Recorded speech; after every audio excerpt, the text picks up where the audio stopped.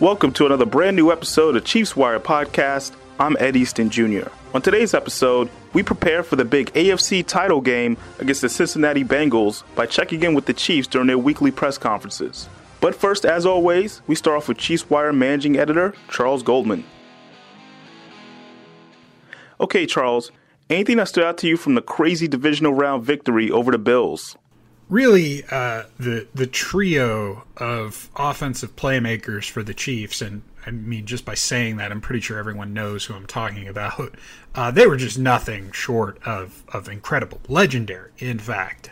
Patrick Mahomes, he really, it felt like he saw a culmination of his season-long progression and learning experience that all just really came to a head in this game. Because you remember back early on in the season, he was struggling with, interceptions, and he didn't have a good time trying to push the ball down the field against these two high coverage shells.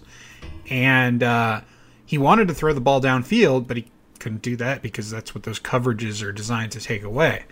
So he was absolutely just surgical against the Bills with their too high looks. I mean, he just took what was given, and he didn't complete a single quote-unquote deep pass as a result.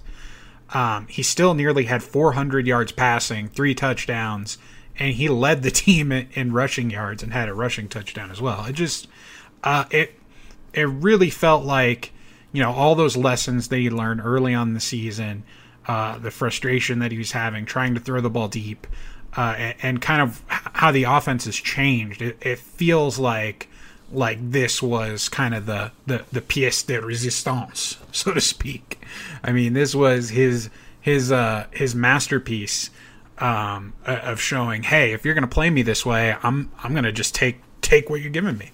I'm going to throw these underneath routes. I'm going to dump it off to the running back. I'm going to throw these quick outs. I'm going to get the ball to my playmakers and let them make a play. And it was a thing of beauty. Then Tyreek Hill. I mean, still the fastest man in football, right? I mean, how incredible was it that he hit the deuces on a Bills player when that player was still in front of him? Like he was throwing up the peace sign like bye, and the guy was still a yard or two in front of him. It's like he knew he was going to just blow right by him. I mean, he's so confident in his speed. He was like, nah, you're not going to catch me. Even though you're in front of me, you're not going to catch me. It was just such a fun moment, and he's 100% getting fined for it, but I don't think he cares. I don't think anybody cares. I mean, look, the last fine he got, he started raising money for the homeless in Kansas City in terms of the fine amount with his foundation, so I'm sure he'll probably do something similar this week, and I'm sure they'll reach that goal as well. But look, it's just it's incredible how consistent he's been, how he's evolved as a player. I mean, his speed is not just the only thing he can beat you with, even though it's still so impressive. But then moving on, Travis Kelce. I mean, Travis Kelce, guys. How many other tight ends are orchestrating the entire 13-second game-tying drive? I mean, he told Tyreek Hill how to get open on his 19-yard reception. And then he told Patrick Mahomes that if the Bills came out in a certain look, that he was going to run a different route than he was supposed to on the play they called. And Mahomes saw the look pre-snap, and he audibled so that Kelce knew to run the route, and boom. 25-yard reception to set up the game-tying field goal. And that's not all. This guy goes on to score the game-winning touchdown in overtime after doing all of that. Like, he already did enough to send his team to overtime to give them a chance to win the game, and then he goes out there and just absolutely wins it for him. I'm going to say it, Ed. Travis Kelce is the best all time, regardless of position. He's a first ballot Hall of Famer. Heck, put him in the Hall of Fame tomorrow. He's certainly the best tight end in the NFL today, maybe in NFL history, when it's all said and done. And I don't want to hear your Gronk arguments. I don't want to hear your Kittle arguments. Neither of those players has even sniffed a sequence like what Kelce just pulled off in the divisional round. I mean, just incredible. You expect something like that from a quarterback, maybe a receiver. From a tight end? Never. Never. Just believable. Most importantly, though, I mean, we are witness to the golden age of Chiefs football right now. I know many people have said it, but just enjoy this, Chiefs Kingdom. Enjoy it. Like, this is for all of the bullshit that this franchise put you through for decades. So just sit back and enjoy this, because you've earned this moment. You have absolutely earned this moment to enjoy watching this trio of offensive playmakers and the rest of the team have these just special games like they did against the Bills. Should fans be concerned by the Chiefs' defensive struggles to end the game? No, I don't think they should. I think those struggles, they really emphasized one thing, which is Tyrann Mathieu's importance to keeping this defensive secondary on track.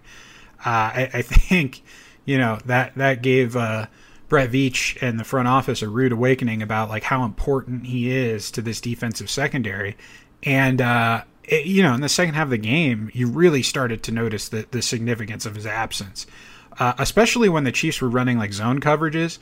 The man coverage stuff, I mean, is pretty straightforward, but when they're doing the zone coverages and have to pass off players and stuff like that, the communication that is typically there, it was just non-existent. It was a struggle bus. Guys weren't seeing the different route combinations the Bills were hitting. They weren't traveling with guys as well. And it's just, when Mathieu's on the field, stuff like that just doesn't happen. He demands a sort of excellence that, he's going to get after guys if stuff like that starts happening. And he's going to recognize it and try to, make up for it. He does cover a lot of mistakes in the secondary, which, you notice on the tape over the years. I remember there was a game while back where it was like, he ended up covering like 3 different routes on the play. Covered his guy, then when he saw the quarterback looking another way, he goes and covers the other guy. He just he has that type of awareness, and I don't think other players just they can't replace that. I will say, contrary to popular belief, Daniel Sorensen did a much better job than he did back in Week 5 against the Bills. Mathieu should be back on Sunday, we hope. He still needs to clear the concussion protocols. Rashad Fenton should also be able to return after missing the past 2 games with a back injury. So that's going to help because, we all know the Bengals, they've got some serious horses at the receiver position. Obviously Jamar Chase, but Boyd and T. Higgins, those guys are pretty dang good as well. So, they need the secondary to be sharp this week. And, Tyrann Mathieu is going to be involved in the game plan, whether he plays or not. He's going to be coaching guys up this week in the meeting rooms. And, we'll see what comes of that. But it sure would be nice to have him back out there. I think to answer your question, should Chiefs fans be concerned by the defensive struggles? If Mathieu doesn't play, you should absolutely be concerned. If he's back out there, I think you can rest easy knowing that they'll have some more accountability. They won't let some of those big plays happen. But then again, Jamar Chase, that guy's a tough one to cover. But we'll get to that in a little bit. How memorable will 13 seconds be in divisional playoff history? Yeah, I think it really depends on the outcome of the next 2 games, right? If the Chiefs advance to, win the AFC title game and win Super Bowl 56, those 13 seconds will be looked at as like the start of some epic run to playoff success, and will be looked at that way by the entire NFL. And now, if they fizzle out in the AFC title game, I think it's probably something, only fondly recalled by Chiefs Kingdom.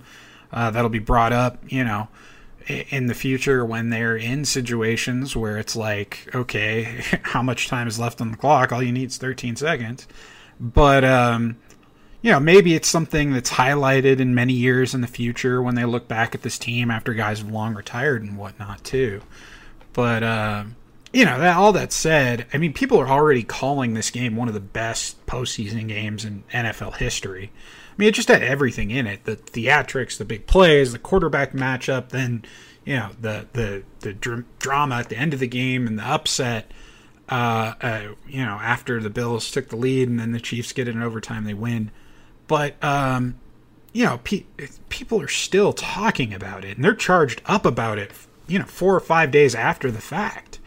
So, I mean, I think that tells you how special of a game it was and how people will recall it and recall that specific moment. But yeah, I mean, I think it'll be a lot more memorable if the Chiefs go out and get a tough win in the AFC title game and then either, win Super Bowl, win this next Super Bowl. It's either going to be a Super Bowl LIV rematch with the 49ers, or they're going to have an epic shootout with the Los Angeles Rams, akin to that Monday Night Football game way back in, 2018?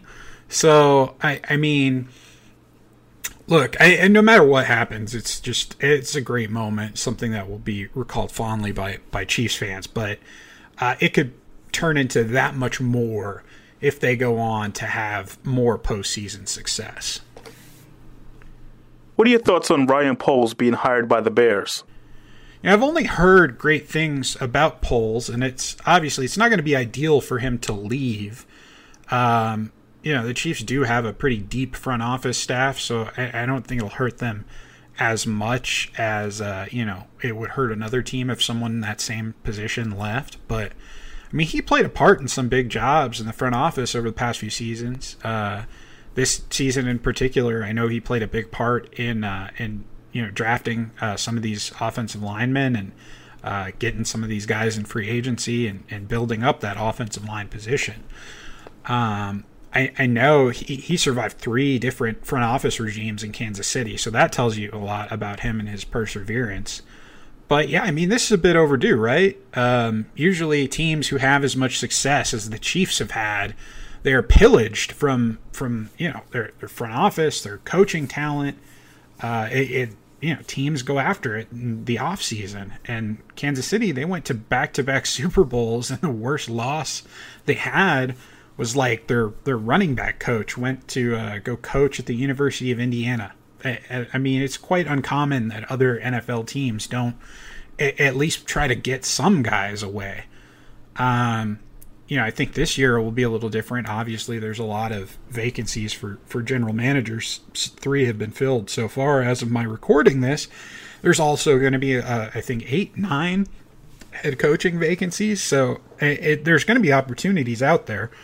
I think the big thing here, though, that is beneficial for the Chiefs, with Patrick Mahomes on his monster deal and the team needing to re-sign some key pieces on both sides of the ball, they now have more draft capital, and the NFL's policy on hiring minority coaching and GM candidates, I mean, it rewards Kansas City with the 3rd-round comp pick in 2022 and 2023. They could get one more if Eric Bieniemy were to find a job, but that would be in 2024.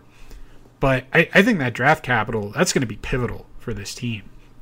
They're going to have an extra pick, and it's either, to use this upcoming year in trade or to outright, use it and draft someone to help them find a foundational piece for this roster moving forward.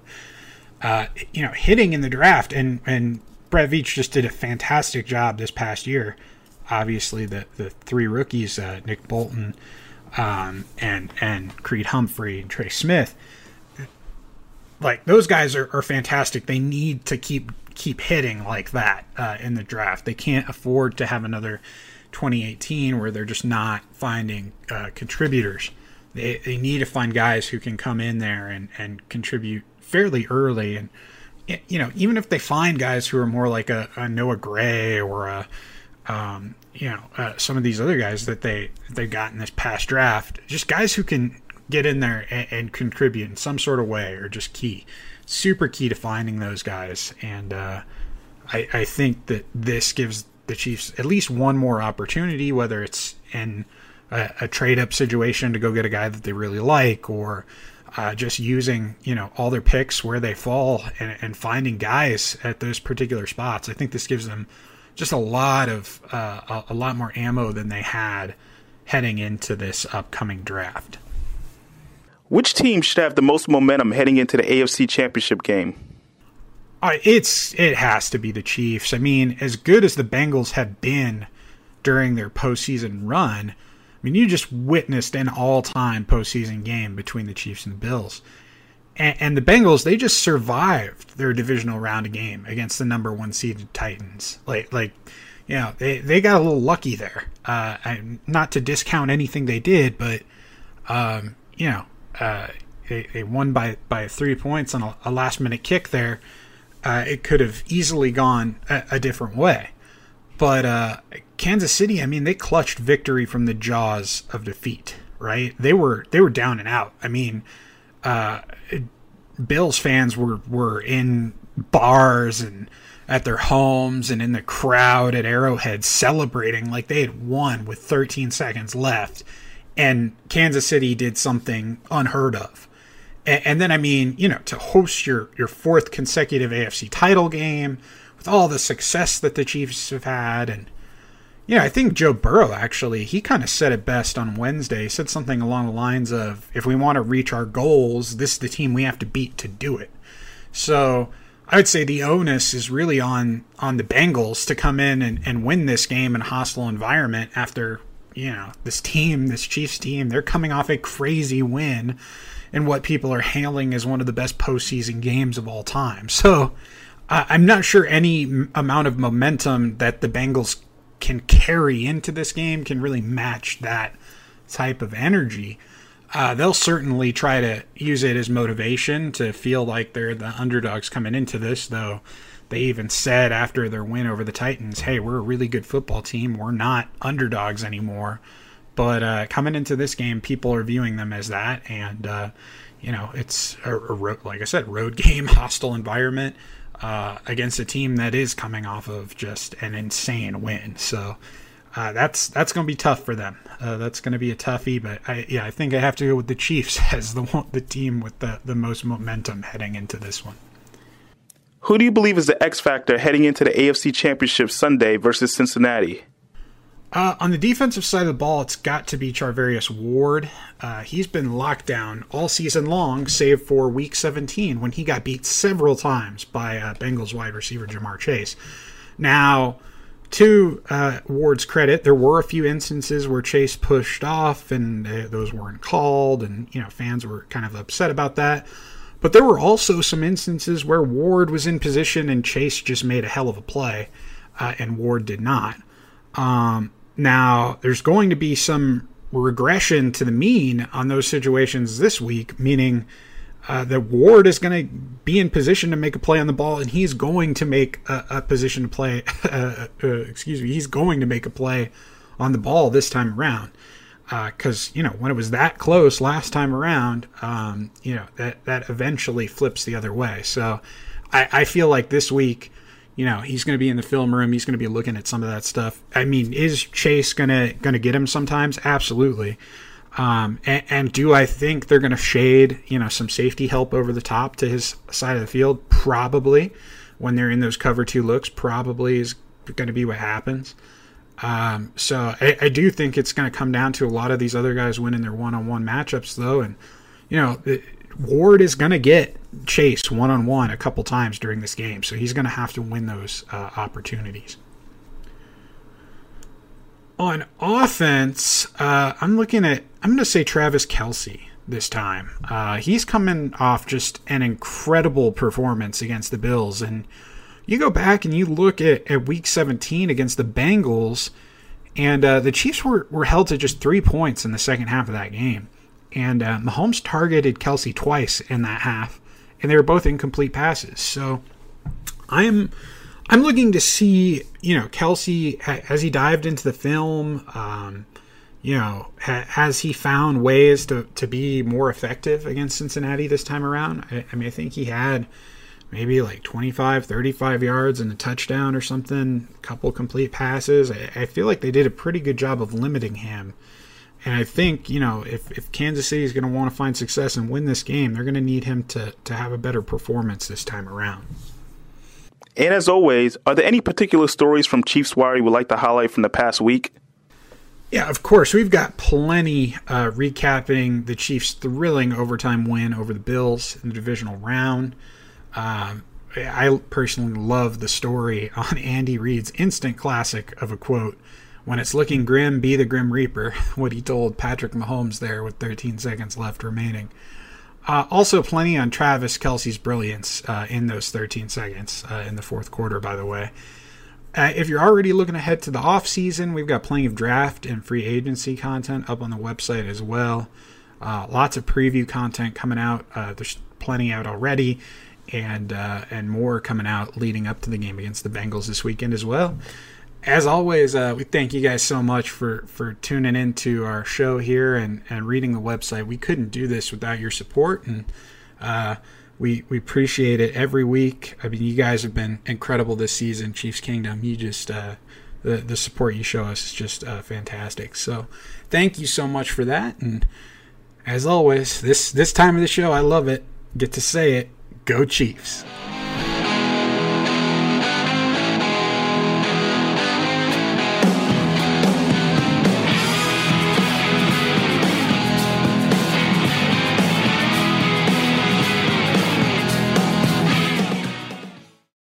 Hey, Andy, you mentioned after the game you mentioned Monday that pretty quickly after the game, you had already moved on and started looking to Cincinnati. At what point do you feel, when the players came in, did you feel like they were already there? Is that part of the conversation you have this week after an emotional win? Yeah, well, they all were saying it after the game. They were excited about that game.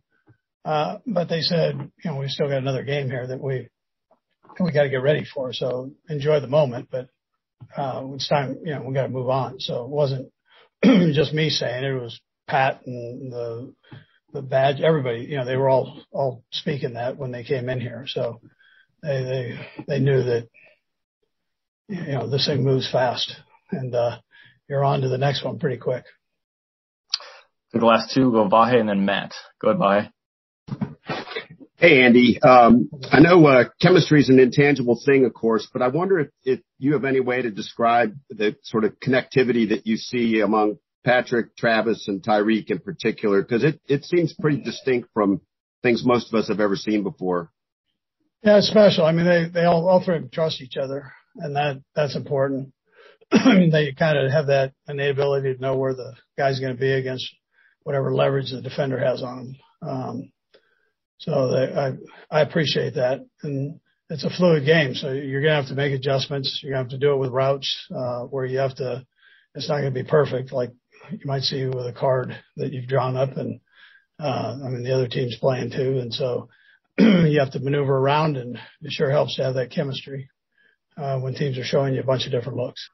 Hey, Patrick, looking at the Bills game and just how intense it was and how stressful, there's been some information that was put out about your heart rate during that game. What about, these situations, how do you stay so calm and collected during stressful games like that? I think it's a little bit of a couple things. First off, I've been in some of these situations before now. I've played in some big games and had to make some comebacks, and I know how the teammates to do it. So, I know that what it takes to go out there and find a way to win. And then I think just preparation. We prepare for those moments throughout the whole entire season with Coach Eric Bieniemy, and he puts us in situations where we have to execute at a high level and not favorable situations. And so I think preparation and then experience definitely helps you in those moments. Let's go next to Herbie Teope. Go ahead, Herbie. Hey, Patrick, how you doing? Good. How are you? Hey, I'm well, thanks. McCole Hardman, Byron Pringle, DeMarcus Robinson this past year and even into the playoffs. What kind of luxury is it for you to have those kinds of weapons and you can rely on them outside of just throwing it to Tyreek Hill? Yeah, I think not only having them and all their different skill sets that they have where they can make big plays happen and everything like that, but just the relationships that I've built with those guys over the years. Guys like Byron Pringle, I've thrown to him for 3 or 4 years now. DeMarcus Robinson, same thing. And then McCole, I've been with him since he's entered the NFL. So just knowing where they're going to be at, knowing how they play, and developing those relationships and that chemistry with them, I think helps out a ton when you're out there on the football field. Let's go next to Seren Petro. Go ahead, Seren. Hey, Brad, yeah. Sorry, Brad. You didn't have you unmuted. I apologize. Patrick, the comment was made by Joe Burrow about Arrowhead not being as loud as SEC stadiums. You've been around some loud stadiums in college, been around most of the NFL ones. How does Arrowhead's noise compare, and is he in for a rude awakening? Yeah, I've been in some pretty loud stadiums. I've played in a couple SEC stadiums. Arrowhead's pretty loud. I don't think you can get around that, and I'm sure it'll be pretty loud this weekend. They're a great football team. They're coming in trying to win a big football game. But I'm glad we're at Arrowhead and we have a chance to use our crowd to our advantage on trying to find a way to get a win. Let's go next to Adam Teicher. Go ahead, Adam. Hey, Patrick, you and Kelsey talked after the game about improvising on that play right before the Butker's tying field goal there late in the fourth quarter. Just curious, how often do you do that? And do you do it with have you improvised with anyone else besides Kelsey? And Brad, I'll have a quick follow-up as well. Yeah, there's a lot of that during the game. It's not necessarily on the field every single time. There's a lot of times we get back on that tablet. We talk about different routes that we have. The great thing about this offense is a lot of the stuff looks the same. It comes from different formations that we can kind of read off what the defense is doing. And everybody has their input. I think that's what makes us such a great team and a great offense is that we have communication throughout the entire game. And then we go out there and execute at a high level because Coach Reid gives us that freedom. Okay, and I meant to ask you this after the game, but a lot going on after that game. Wanted to ask you about your first touchdown pass in the game against Buffalo to Pringle. How did you see him? Can you kind of take us through that play? It looked like you kind of had your back turned. I don't know how you really saw him. Can you take us through that play? Yeah, it was actually off the play we ran in Carolina a couple years back where I motioned and caught the ball and then kind of spun back around and make the throw to D-Rob. So we definitely the read was kind of Tyreek to Pringle, and they kind of gave us a zero look, so I knew I wasn't going to have a lot of time. So I was just trying to race back and give my guy a chance to make a play, and Pringle went up there and made a tough catch between two defenders. Next to Pete Sweeney. Go ahead, Pete.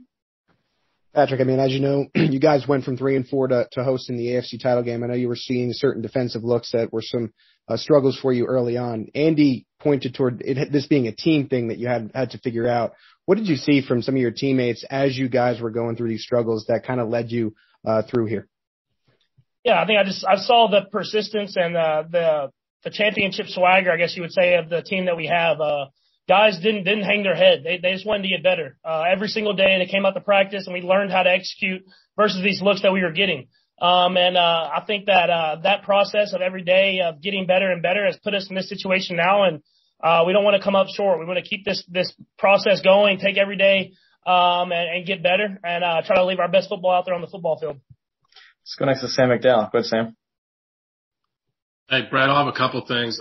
Patrick, at what point did you turn your attention to Cincinnati, and in what manner did you turn your attention to this game? I did when I came in on Monday morning. You celebrate with your family and everything for that big win that we had. It was an awesome game that we'll remember forever. We're not done. We're trying to go out there and win the AFC Championship and then try to get to the Super Bowl. We understand that this is a great football team we're going up against. They've already beat us once this year. And if we don't give everything we have in preparation during the week, then we're not going to win at the end of the week. So, I kind of turned the page quickly and I'm ready to go, just try to keep getting better every single day. And then you mentioned Eric Bieniemy's meetings, those meetings you guys have on Friday that discusses late game situations. Can you sort of reveal what takes place in those meetings, I guess, without giving away exactly your game plan? Yeah, you go through every type of situation. You go through the situation we were in, trying to need a field goal and get it, and where we have timeouts and we can use the middle of the field. We also go through situations where we don't have timeouts and we need to get out of bounds or find a chunk play and get up and spike the ball. So you have to be able to go through every single situation that you can be put in, and they do a great job of doing that. We have plays called for every situation, and everybody understands it. And that's why I think you saw the communication between the whole entire offense, knowing exactly what we needed and to get in Butker's field goal range and tie the game up. Hey, Clyde, I know you didn't play in the first matchup with the Bengals. I'm just wondering what you noticed from that game that maybe you can use to your success. Obviously, I know you're close with Darryl, and just how much of your experience last year of sort of battling through an injury can help you in a game of this magnitude. Well, every game is different, and watching film is literally my job. So even the times, that I didn't travel for the Bengals game, but I watched everything on TV and just seeing a TV copy and then being able to go watch the film, as far as how we watch it. You can see different things and see how you want to attack certain things. But as far as, having the same game plan going into the next game, obviously it won't be the same. So, I really couldn't tell you. I mean, I can tell you what I saw from the game, but I mean, we could go on all day about that. But, you know, different game plan and some of the things that I saw, I'm going to try to attack it and go from there. Let's go next to Herbie Teope. Go ahead, Herbie. Hey, Clyde, how are you? Doing good. You obviously suffered that injury in Week 16. How frustrating was that period of missing the final 2 regular season games, the win against the Steelers, and where are you now with your health? Well, man, I would say, for you, I would say it might have been, well, some people I would say it was frustrating, but I would say it's just one of those things that comes with the game. It was, obviously I wouldn't say a freak accident, but one that I really wasn't expecting to happen, at the time and how it did happen. It was just one of those injuries that, really didn't know what was going on at the time. But once we was able to kind of diagnose what was going on, you know, like you said, it was the last 2 games of the season. So we handled it how we needed to handle it and able to, you know, get me back in for, you know, this second round of playoffs. Thanks to Steve Walls. Good, Steve. Hey, Clyde, what's happening, brother? What up? Not much, man. Hey, you looked like you had an extra bounce to your step, so to speak, on Sunday. How fresh do you feel now as you're going into the AFC Championship?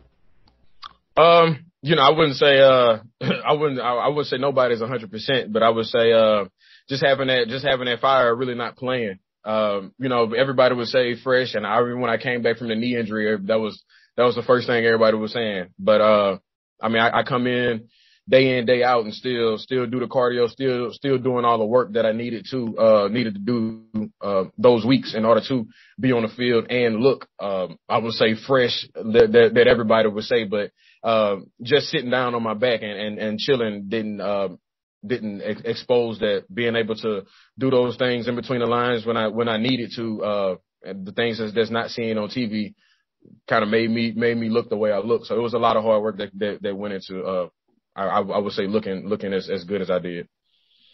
Let's go next to Pete Sweeney. Go ahead, Pete. Hey, Clyde, I know that Coach Reid uses a lot of backs here, but clearly it was your job to start the year. As you're sidelined again, you know, another tough break, and you're watching Jarek doing what he's doing, how do you kind of marry, okay, of course I'm going to support my teammate, you're a good teammate, but also this is kind of ultra motivating for me when I do get back on the field? Nah, man, it's a running back room and a running back group. That's what we do, and we knew from the beginning, from training camp. It was just one of those things. Coach Reid and I, EB and I, we've as an offense had multiple conversations, and even having conversations with the running backs in the room, from Jet to DG to Darryl. It was just one of those things we knew. From the times that I wasn't playing or Jet wasn't playing, Jet was on IR, then it was DG and Dirty's time. So it's not one of those things you look and get envious. Man, right now, our end goal is to win a championship, bro, and that's it.